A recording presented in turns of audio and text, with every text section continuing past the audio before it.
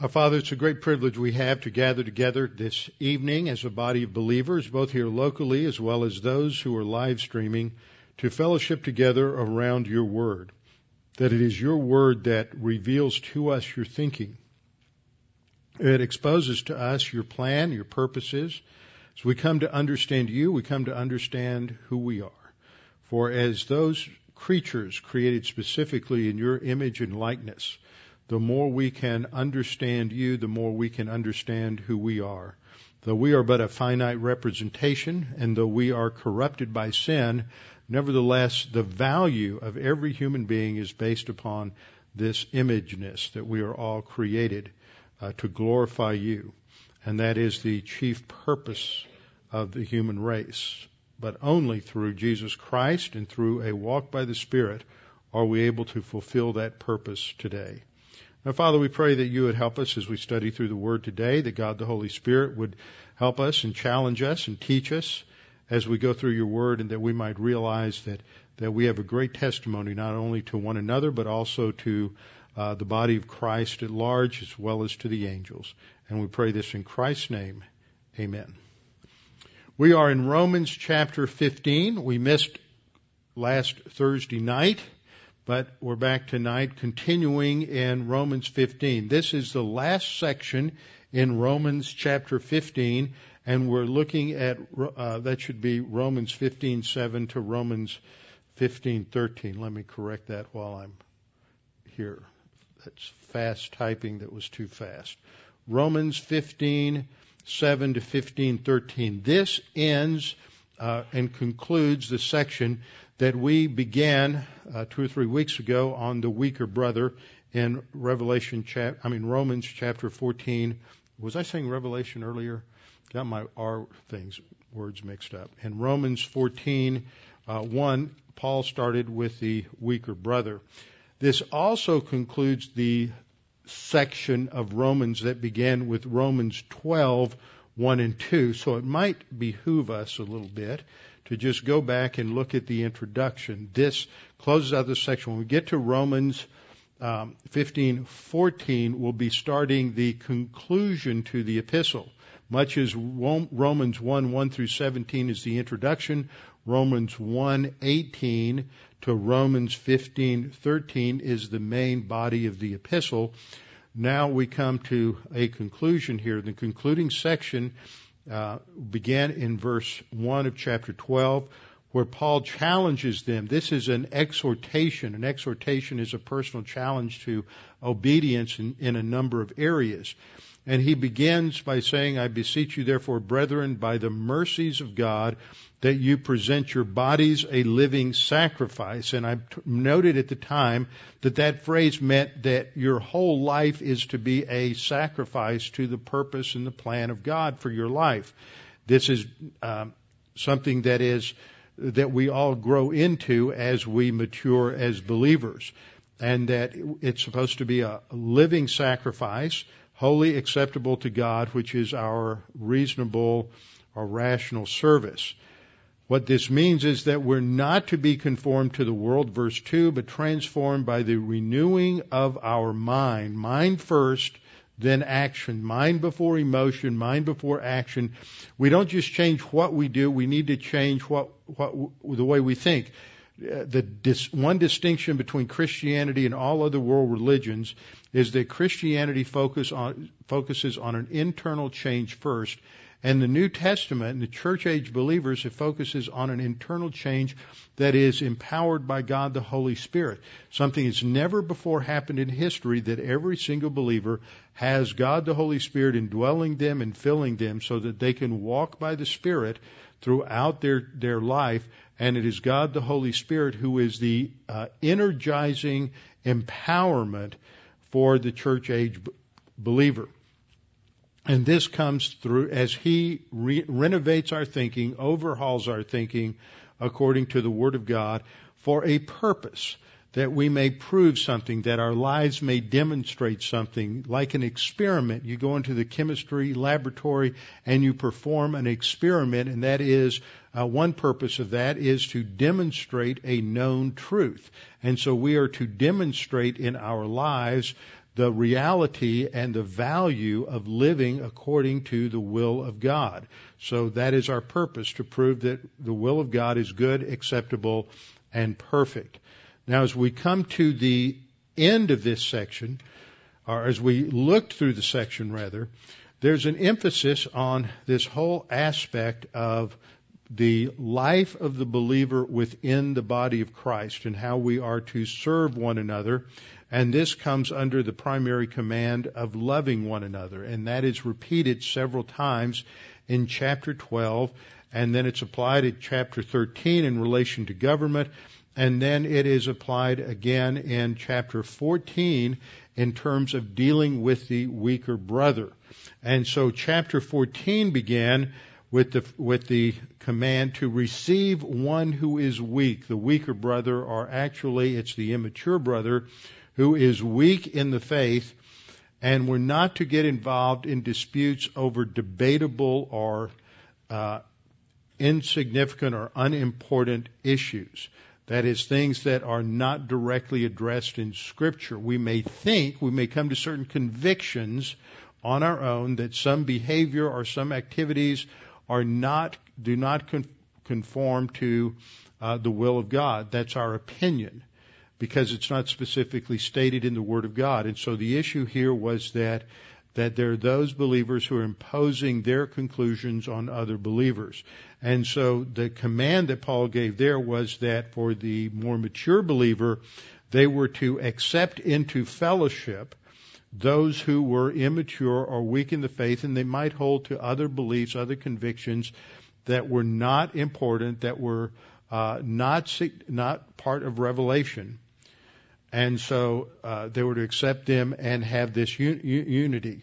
Now, in the conclusion of this section, Paul goes back to that same idea. In verse 7 he says, "Therefore, receive one another just as Christ also received us to the glory of God. Now, I say that Jesus Christ has become a servant to the circumcision for the truth of God, to confirm the promises made to the fathers, and that the Gentiles might glorify God for His mercy. As it is written, for this reason I will confess to you among the Gentiles and sing to your name." And again he says, "Rejoice, O Gentiles, with His people." And again, "Praise the Lord, all you Gentiles. Laud Him, all you peoples." And again Isaiah says, "There shall be a root of Jesse, and he who shall rise to reign over the Gentiles, in him the Gentiles shall hope. Now may the God of hope fill you with all joy and peace in believing, that you may abound in hope by the power of the Holy Spirit." See, this ends with this benediction in verse 13, focusing on the fact that we cannot do this on our own. The church age is not based on a principle of simple morality. Anyone can be moral. There are many pagan religions that emphasize morality. There are Christian cults that emphasize morality. There are religions like Islam that have a law that purportedly emphasizes morality. Judaism emphasizes the law of Moses as a standard of morality. But that's not spirituality according to the New Testament. Spirituality is based on our walk by God the Holy Spirit, and spirituality is based on grace and not based on works. So we start this final section, verse 7.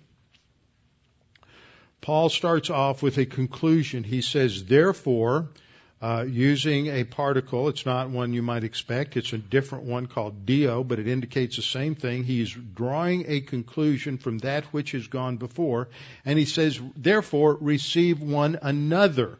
Now, he uses the word receive here twice. He says we are to receive one another first, and the pattern for that, the basis for that, is Jesus Christ. He says, just as, or in the same way as, Christ also received us to the glory of God. So we are to receive one another the same way Christ received us. Now, when we look at this word, it takes us right back to Romans 14:1. 14:1, Paul said, "Receive one who is weak in the faith." Same word, same command. in chapter 14:1 down through 15:6, the focus was on the mature believer accepting, receiving into fellowship the immature believer. Now Paul expands that. He steps it up a notch, and he says we are all to receive one another. And in context, he's not just talking about you and I. He's not just talking about the mature believer and the younger believer.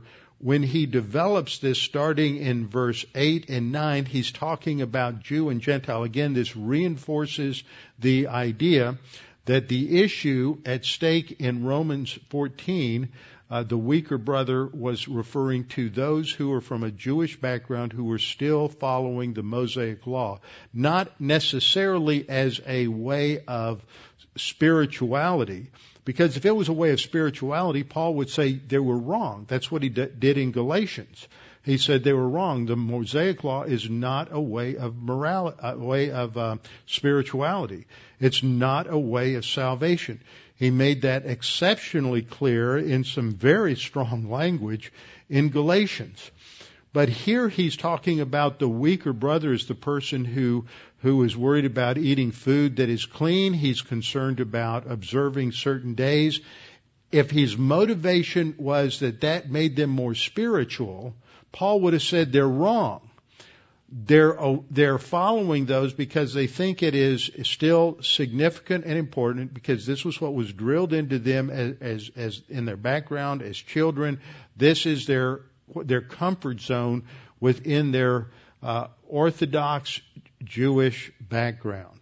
And so they still believe it's important to observe the dietary laws, but not for spiritual reasons, for other reasons. If they were spiritual reasons, like I've been saying, Paul would have come down on them hard.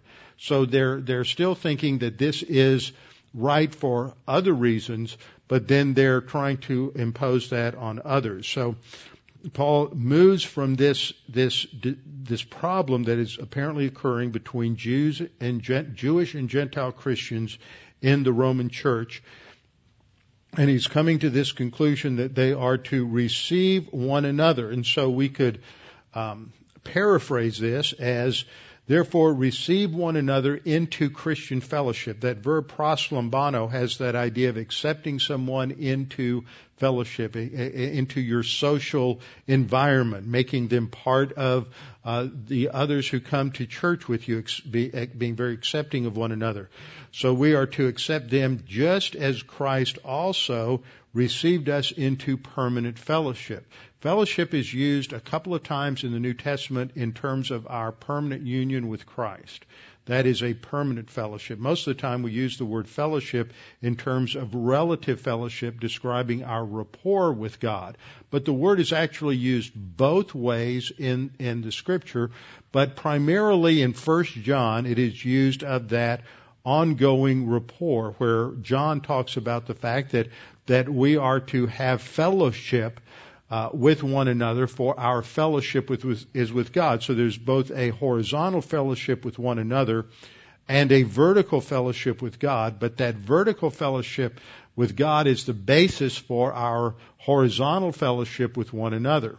It's interesting that in John, the primary basis for breaking fellowship in 1 John isn't that you've committed a personal sin. Most of us think that's the primary way that we break fellowship with God. We commit some personal sin. I love it when I can say something and watch some of you who've been around for a long time, just your face just sort of screws up like, what in the world is he talking about? In 1 John, John is more concerned about doctrine, and if you hold the wrong doctrine, you're out of fellowship. His primary thing is a relationship. Americans emphasize relationship over other things more than other cultures have. That's just your cultural background showing through. But in 1 John, John is really concerned first and foremost. It's not that he excludes the other. That's clearly there. But first and foremost, he's concerned about right doctrine. Wrong doctrine means you're out of fellowship. We rarely hear that emphasized. But if you have a heretical view of the person and work of Jesus Christ, if you have a heretical view of God, if you have a heretical view of what Christ did on the cross in terms of substitutionary atonement, then you are out of fellowship. And as long as you maintain that, you'll continue to have broken fellowship with God, because right fellowship is based on right doctrine. It's also based on walking by the Spirit. But if we're holding to wrong doctrine, consciously believing heretical doctrine, then that excludes us from fellowship as well. I just thought I would remind you of those particular points. So Paul says we're to receive one another in Christian fellowship, just as Christ also received us into permanent fellowship. Now, Christ accepting us into permanent fellowship based on our faith in Christ, that's what that's based on. We trust in Christ as our Savior, and at the instant we trust in Him, God imputes to us His perfect righteousness. When we have His perfect righteousness, then God looks at us not on the basis of who we are or what we've done. He's not looking at all the petty little sins that we've committed. He looks at the perfect righteousness of Christ. And that perfect righteousness of Christ covers all the nasty little sins in our lives and the fact that we're born spiritually dead. And God the Father declares us to be just, declares us to be righteous, not because of anything we've done, but because we possess the righteousness of Christ.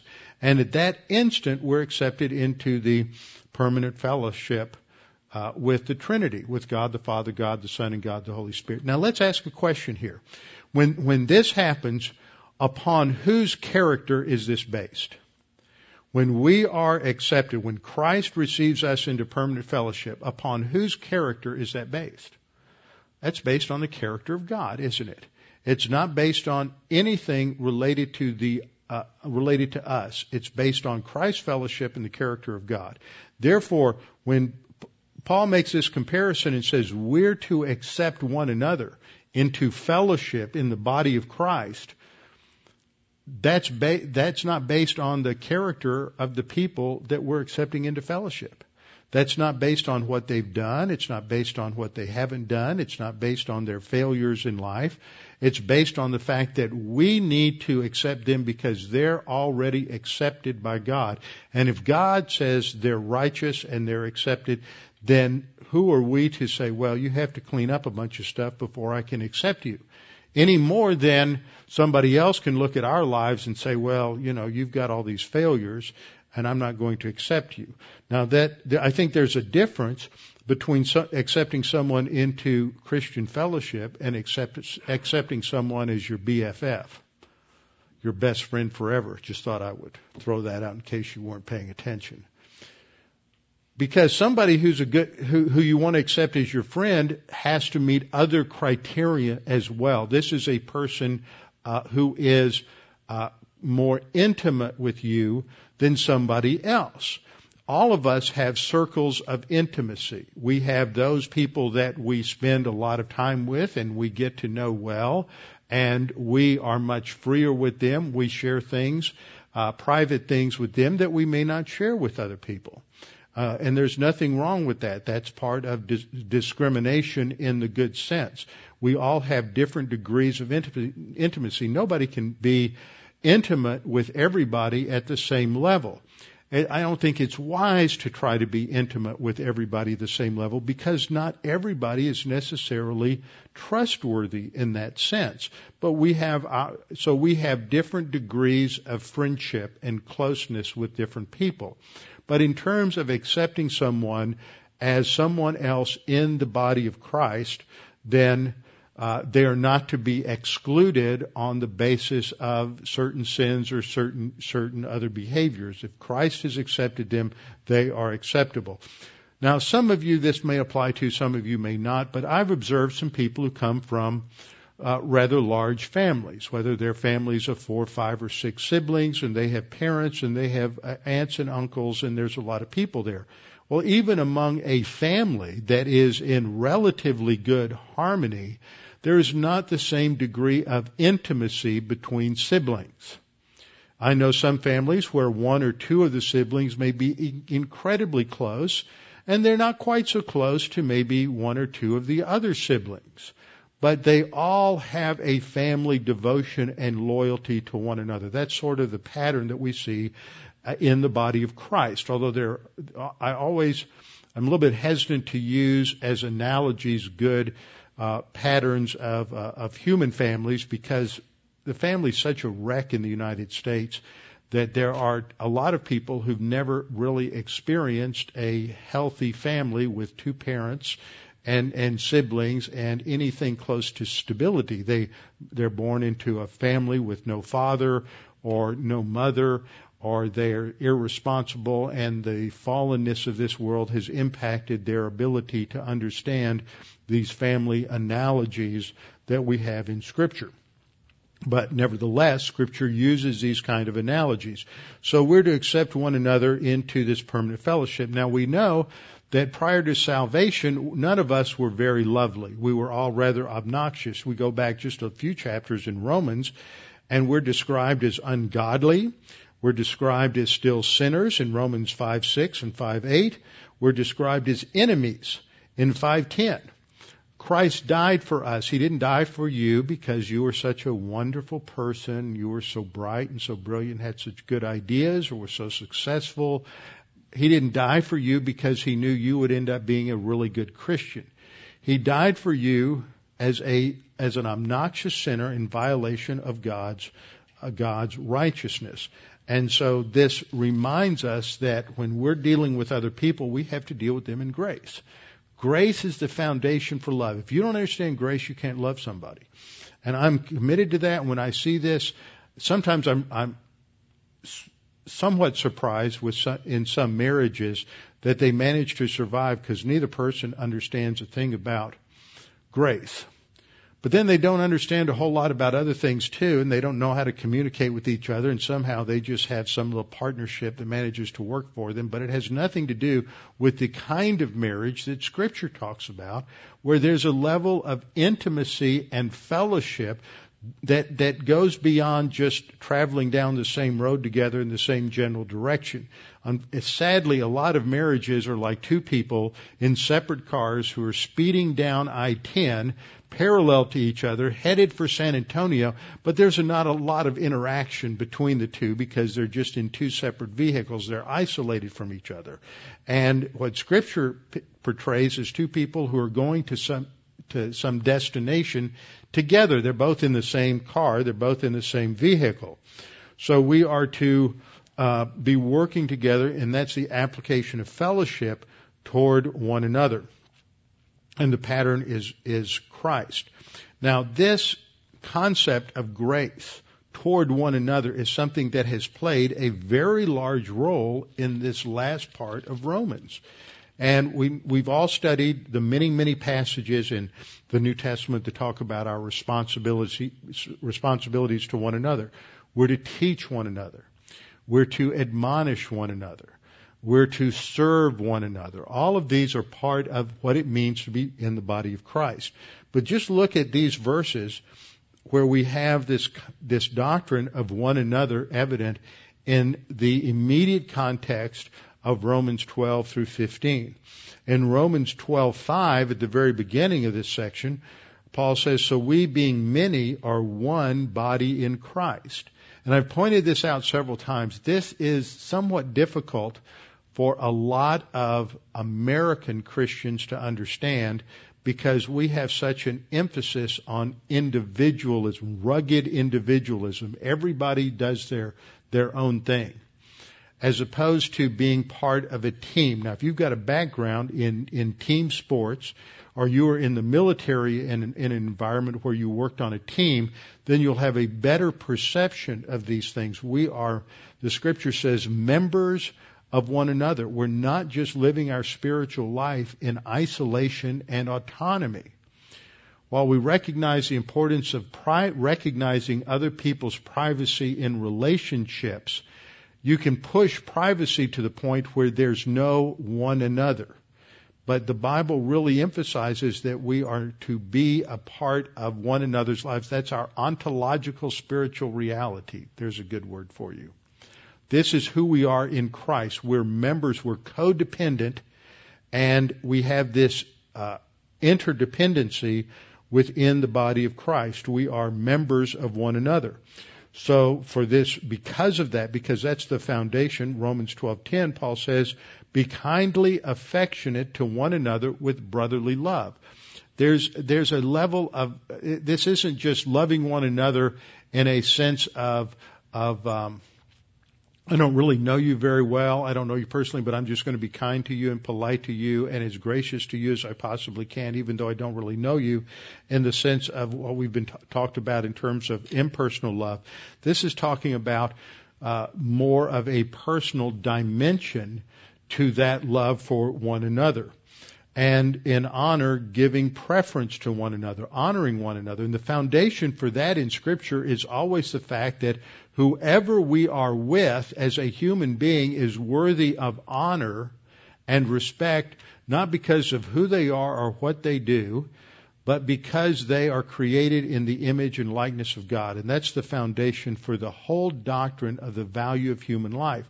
It doesn't matter how despicable, obnoxious, filthy, dirty. It doesn't matter how ignorant, wrong-headed, or clouded by religious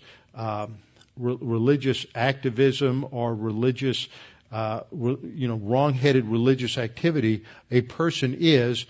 We are to honor their life because they are created in the image and likeness of God. It doesn't matter what the kind of a religious extremist they are. If they're a member of ISIS, if they're attacking the United States, we need to kill them as quickly and efficiently as possible to the glory of God and out of love. That's how you deal with loving your enemy in some contexts.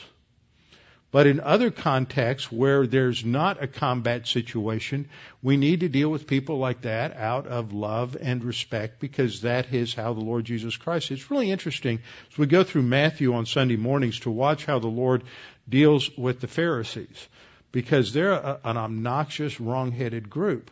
And Jesus deals with them very sternly but very politely and very firmly. He doesn't back down. He doesn't let them set the agenda. He's very firm, but he doesn't lose control. He's not impatient with them. He's not insulting to them personally. He identifies them as brood of vipers, which is an idiom for the spawn of serpents. And that takes it right back to the garden. So he's honest, but he's not being personally insulting or personally hostile in that sense. He's being accurate and describing the truth. So it's done, that's otherwise described as speaking the truth in love, but it's got to be done without a self-absorbed basis, which is hard for the rest of us. Jesus did it. He didn't have a sin nature. I have trouble with that because my sin nature just gets in the way. So Romans 12:16, we're to be of the same mind toward one another. And that means we're to exercise humility, grace, orientation towards one another. We'll come back to that emphasis of the same mind toward one another when we get into Ephesians. Romans 13:8, owe no one anything except to love one another. We looked at that idiom for owing no one anything, and we saw that that's not a financial term. It's not talking about financial debt.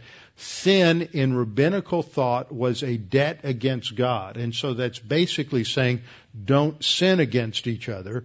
Just love one another. That's the focal point. For he who loves has fulfilled the law.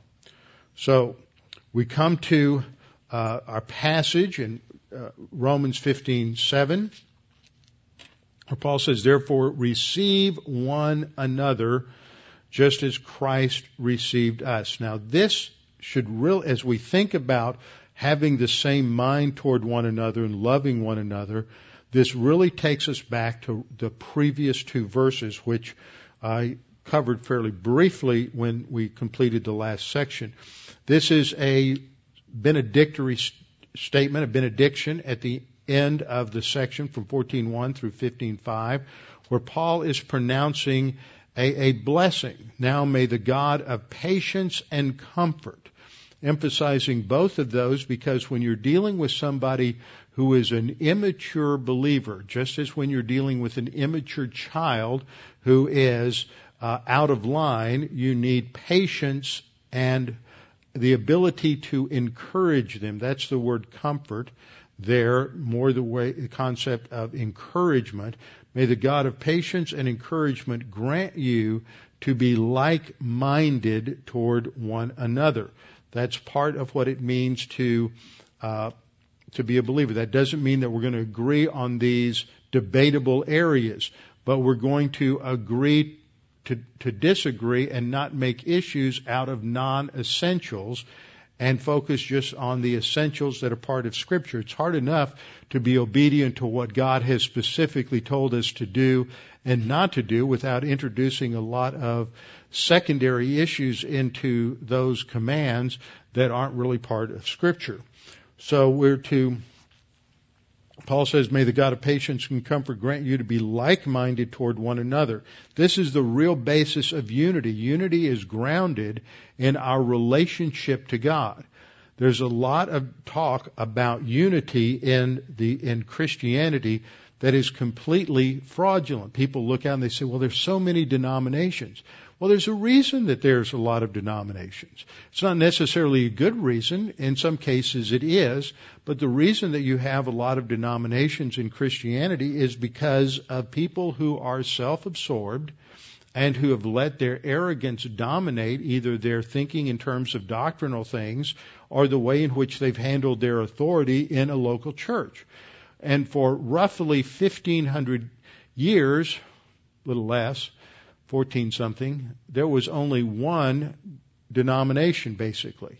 And there were all kinds of problems within that denomination. And there were groups and subgroups and all kinds of sects in what became known as Roman Catholicism, and a lot of division. In fact, you can break down within Roman Catholicism during the period from roughly 600 to 1500, and you can identify almost as many different subsets of Roman Catholics as you later developed among Protestants. It's just that they didn't all separate out into autonomous groups, and that had to do with how the church was united with the state. And once you separated out, it was viewed by political leaders as an act of treason as well as a religious act. And when Martin Luther led the Protestant Reformation in 1517, it was at a time when political leaders were flexing their muscles and breaking out from the domination by the Roman Catholic Church. And so it was the right time for these kinds of splits to take place. In fact, when Luther started, when he nailed his 95 Theses onto the door of the Church of Wittenberg, he was not intending to leave the Roman Catholic Church. His intent was to reform the Roman Catholic Church. And he wanted to have a debate about it, but the powers that be said, no, we don't want to talk about it. We're going to do things the way we want to, because they were so corrupted already. That was one of the most corrupt periods of the Roman Catholic Church. And we're just not going to pay attention to the authority of Scripture. And so they were forced to separate. You had the original separation of Lutherans, and that was pretty much confined to Germany and to areas in Scandinavia where Lutheran missionaries went. And then you had the development of Calvinists, the followers of John Calvin, in French-speaking Switzerland and in France.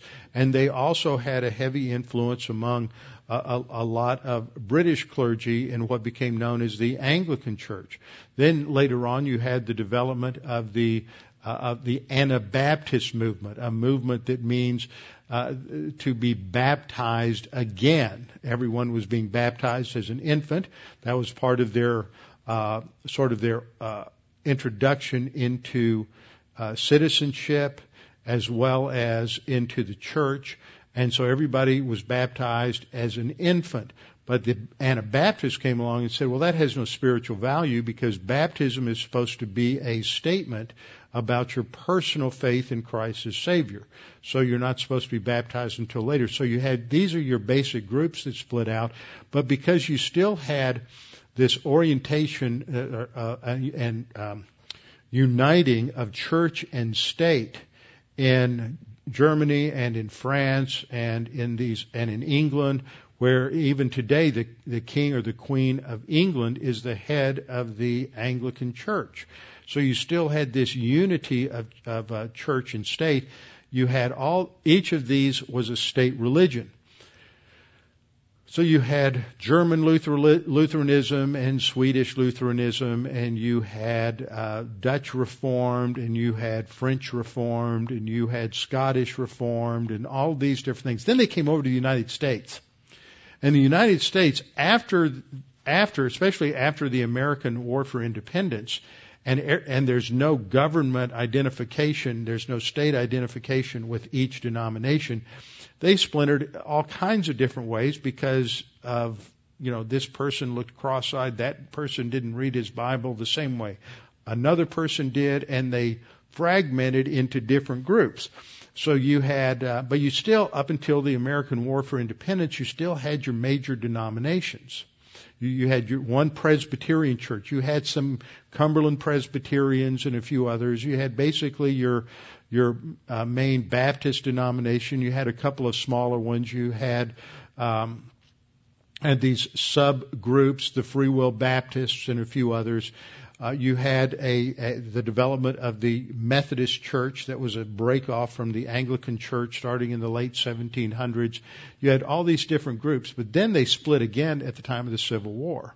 You had Northern Baptists and Southern Baptists. You had Northern Presbyterian and Southern Presbyterian.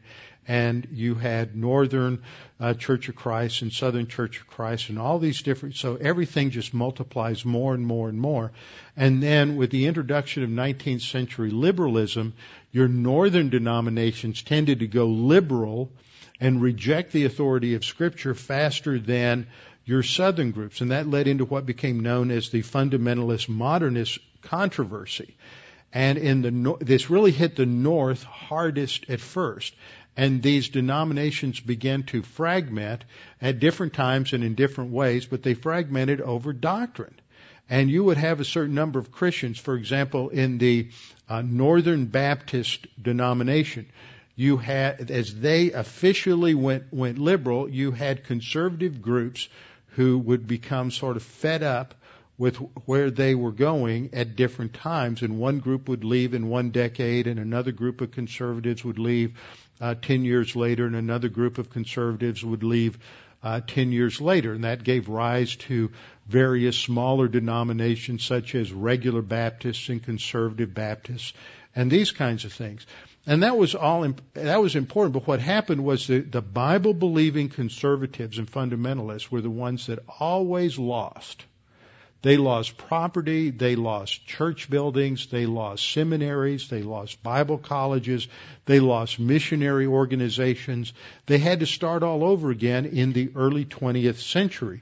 And out of that came the development of a lot of what became known as conservative fundamentalist seminaries. And the reason they were called fundamentalists is because they believed in the fundamentals of the faith, which meant that they believed in the infallibility and inerrancy of Scripture. They believed in the substitutionary atonement of Christ. They believed in miracles and the physical bodily resurrection of Christ. And all of these doctrines were very, very important. They were published in a book called The Fundamentals of the Faith. So if you believed in those things, the literal second coming of Christ, then you were a fundamentalist. It's not something that's militant. It's something that believes in the basics of what the Bible teaches. And what happened was they had to start all over again. So you had seminaries like Dallas Seminary. You had Bible colleges like Moody Bible Institute, which started in the late 19th century, but was basically a product of this. Los Angeles Baptist College, Biola, the Bible Institute of Los Angeles, all these different schools, Wheaton, all of these were a product of this new group of fundamentalists / evangelicals. And then starting about the 1970s, everything sooner or later starts to deteriorate because of the corruption of sin. And you started having bad doctrine infiltrate into those different organizations. And for the last 30 or 40 years, some of those stalwart schools no longer believe unequivocally in a literal historical Genesis 1 to 11. In fact, there's only one faculty member that I know of on the Dallas Seminary Old Testament department that believes in a literal historical Genesis 1 or in a young earth. It was not that way when I was a student there 40 years ago. Genesis 1 to 11 implies a young earth. The Bible implies a model of the spiritual life that enables a believer to face and handle all problems in life. But now, since the 50s or 60s, you've had the intrusion of Christian psychology.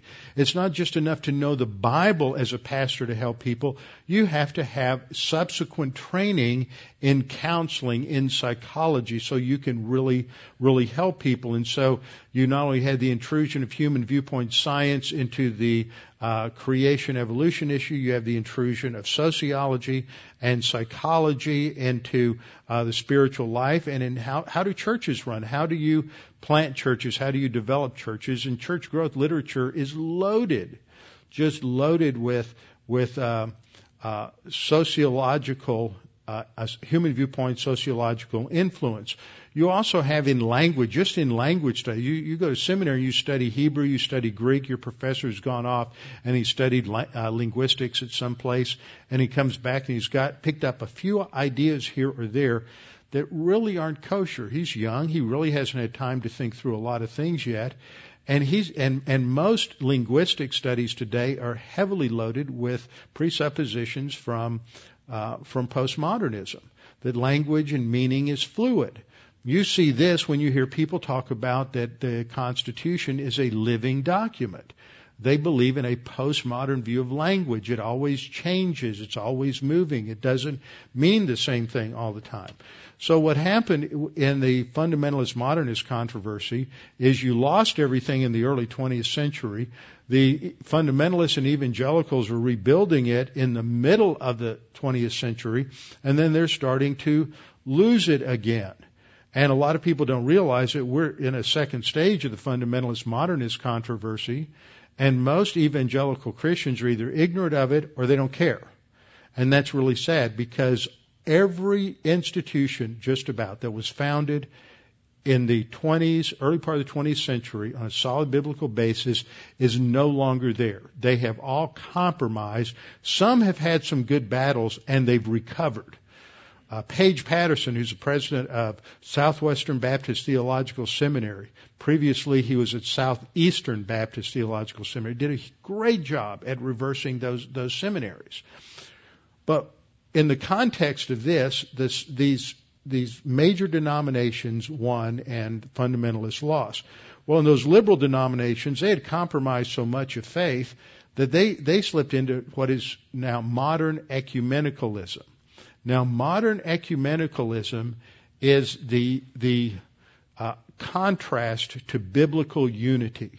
Modern ecumenicalism says, let's all get along together, and if we have beliefs where we disagree, let's just get rid of them. Because what matters is that we all have the same experience and we all love each other, and we can go out and we can change society. And that's what's wrong with the modern ecumenicalism. It began in the early part of the 20th century, and it's a counterfeit unity.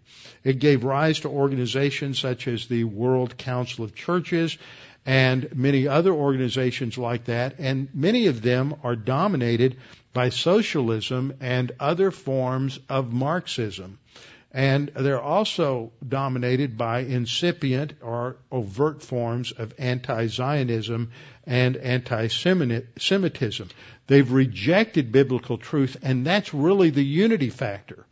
See, when we talk about what we've been studying here in Romans 15, the reason I went through that, what appeared to be a digression, is we have to understand what it really means to be like-minded. There are a lot of Christians out there who want to be like-minded, and they're out there, and the United Methodists and the United Presbyterians and the United Church of Christ are all hugging each other. They've all gone ecumenical in the bad sense of the word. But what about the rest of us who are still trying to be biblical? We understand that the basis for unity is the Scripture. Ephesians 4:1-6 gives us that foundation. Paul says, I therefore, the prisoner of the Lord, that's because he was in prison in Rome at the time, beseech you to walk worthy of the calling with which you were called, with all lowliness and gentleness and long suffering, 3 virtues of the Christian life. These are repeated either in pairs or all 3 together in other passages. Lowliness and gentleness are the top 2 words at the bottom. Tapainaphrosune. Sune indicates a quality or character quality there, and it's talking about humility. Humility was not valued by the Greeks at all. It was not a virtue to be humble. So they didn't like it. But Paul says with humility and gentleness. This is a word, prautes, which is a synonym of tapainaphrosune, and indicates meekness in a biblical sense of meekness, somebody who is strong and oriented to authority, not gentle. This isn't somebody who can just be rolled over, taken advantage of, but somebody who is strong. Moses was the meekest man in the Old Testament. Now Moses was taking 3 million rebellious Jews through 40 years in the desert. He was not a pushover. He was very strong. What it means, the Bible means by meek is to be oriented to authority, and he was oriented to the authority of God. And long suffering means patience, to endure in difficult circumstances. So this is how we're able to bear one another with love, is because that's grounded in basically these virtues of grace orientation, humility, meekness, and long suffering. And that then means that we endeavor to keep the unity of the peace. The word for endeavor is the same word that's translated study to show yourself approved unto God. It doesn't really mean study, except it kind of does in that context. It means to work hard at something, to labor intensively over a particular kind of activity. The context of Hebrews, or Timothy rather, is to the idea of study, the idea of reading and getting into the Word. So that's the idea there of why it's translated study to show yourself approved unto God. In Hebrews, it has that idea of working hard or endeavoring to keep the unity of the Spirit. It's not a unity. It's not a sociological unity. It's not a unity because we all call ourselves Christians, because we're not Muslim and we're not Jewish and we're not atheists and we're not pagans, so we're Christians and we can just have an experience of warmth together and hug one another and love one another and say, oh, wasn't it good to have been together again tonight? Let's do this next week, but let's not study the Bible. That's just going to divide us. So the unity in Ephesians is a unity of the Spirit that, as we'll see, is based on faith. Colossians 3:12 talks about these same 3 virtues. As the elect of God, that is, as believers, holy and beloved, put on tender mercies, that's compassion, kindness, gentle humility, meekness, and long suffering. There are those 3 virtues against the foundation for the Christian life. Now back to Ephesians 4. In Ephesians 4:4-6, Paul talks about this unity. There's one body. There's one Spirit, but just because there's one body and one Spirit doesn't mean we ignore differences. There are some differences that we have to pay attention to, and those are doctrinal differences. We have to divide over doctrinal issues, but you have to be careful. You don't divide over petty things. You don't divide over things that are doubtful things. You don't divide over whether or not you play a piano, or whether you play some other instrument. You don't divide over the color, and I'm not being facetious here. There are churches who divide over these things. What color you paint the church, what kind of steeple you have, whether you have pews or whether you have chairs. You don't divide over a lot of things that churches divide over. That's just arrogance that causes those divisions. Our unity is based on one Lord, Jesus Christ. We have to have a proper Christology. One faith, that refers to not just believing, but a body of doctrine. It's what is believed. There is one body of doctrine. It's the infallible, inerrant Word of God. One baptism, that's the baptism by God the Holy Spirit. One God and Father of all, who is above all and through all and in all. This is the basis for real Christian unity. Now, what happened coming out of the 20th century, early 20th century, with the rise of ecumenism, is that all of these fundamentalist evangelical churches that were spawned during that time, that properly left, they would sit around one day and look around the congregation and say, the pastor doesn't believe in the physical bodily resurrection of Jesus Christ. I'm out of here. Or in some cases, the church got a new pastor. For example, there was a Methodist church down in Old Houston Heights, and they got a new Methodist pastor in about 1932. And he was a classic 19th century Protestant liberal. He didn't believe in the infallibility or inerrancy of Scripture. He didn't believe in the physical bodily resurrection of Christ. He didn't believe in the substitutionary atonement. And there was a man who taught a Sunday school class there of young couples that was quite large. His Sunday school class was quite popular. And this pastor called him in and said, you can't teach Sunday school anymore because you're a fundamentalist. You believe in the Bible and I don't. You're out of here. And this man said, okay, but I'm taking my Sunday school class with me. And they left that church and they started a new church, and he decided to name it after the church he had come from, which was a church, I believe it was in the Pittsburgh area, that was called Baraka Church.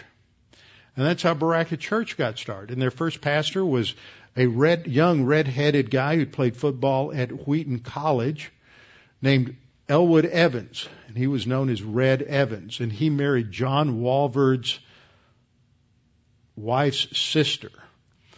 And he and Walvard had gone through Dallas Seminary together.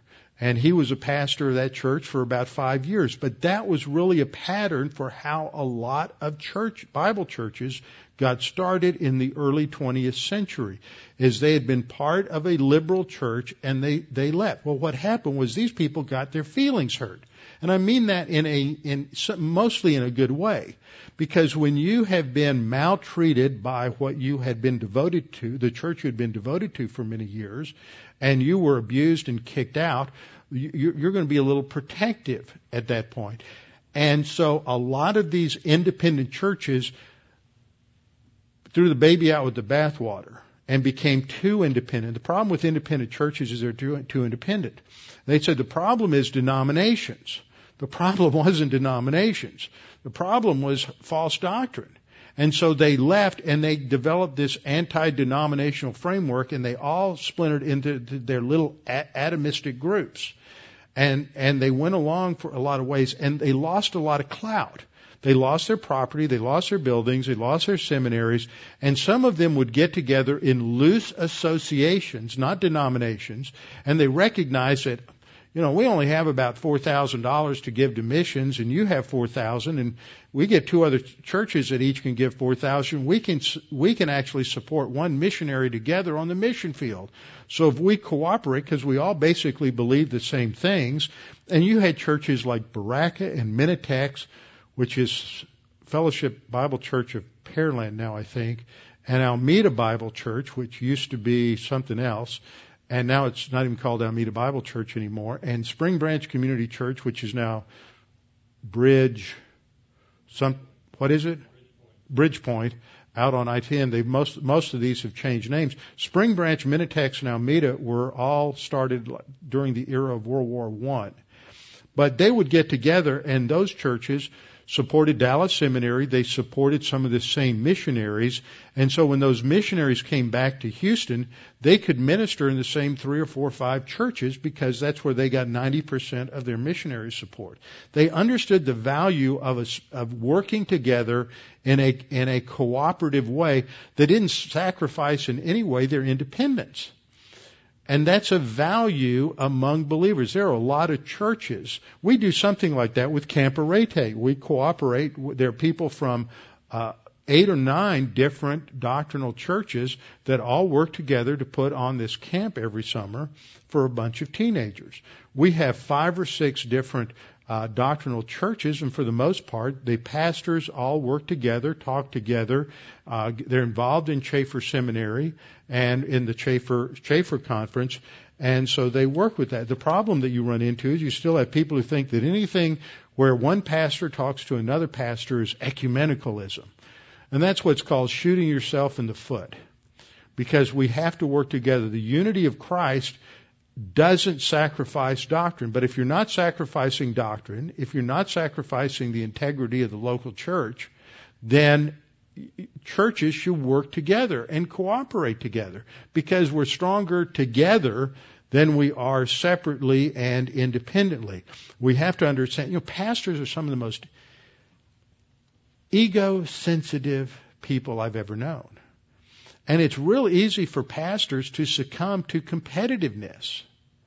And there's some pastors who are so competitive they won't have anything to do with any other churches or any other pastors, because they're afraid that somehow they won't be thought of very highly. But we're not in competition. We're all serving the Lord. We're all trying to do our best, and we should be cooperating with one another and not fighting and dividing over things.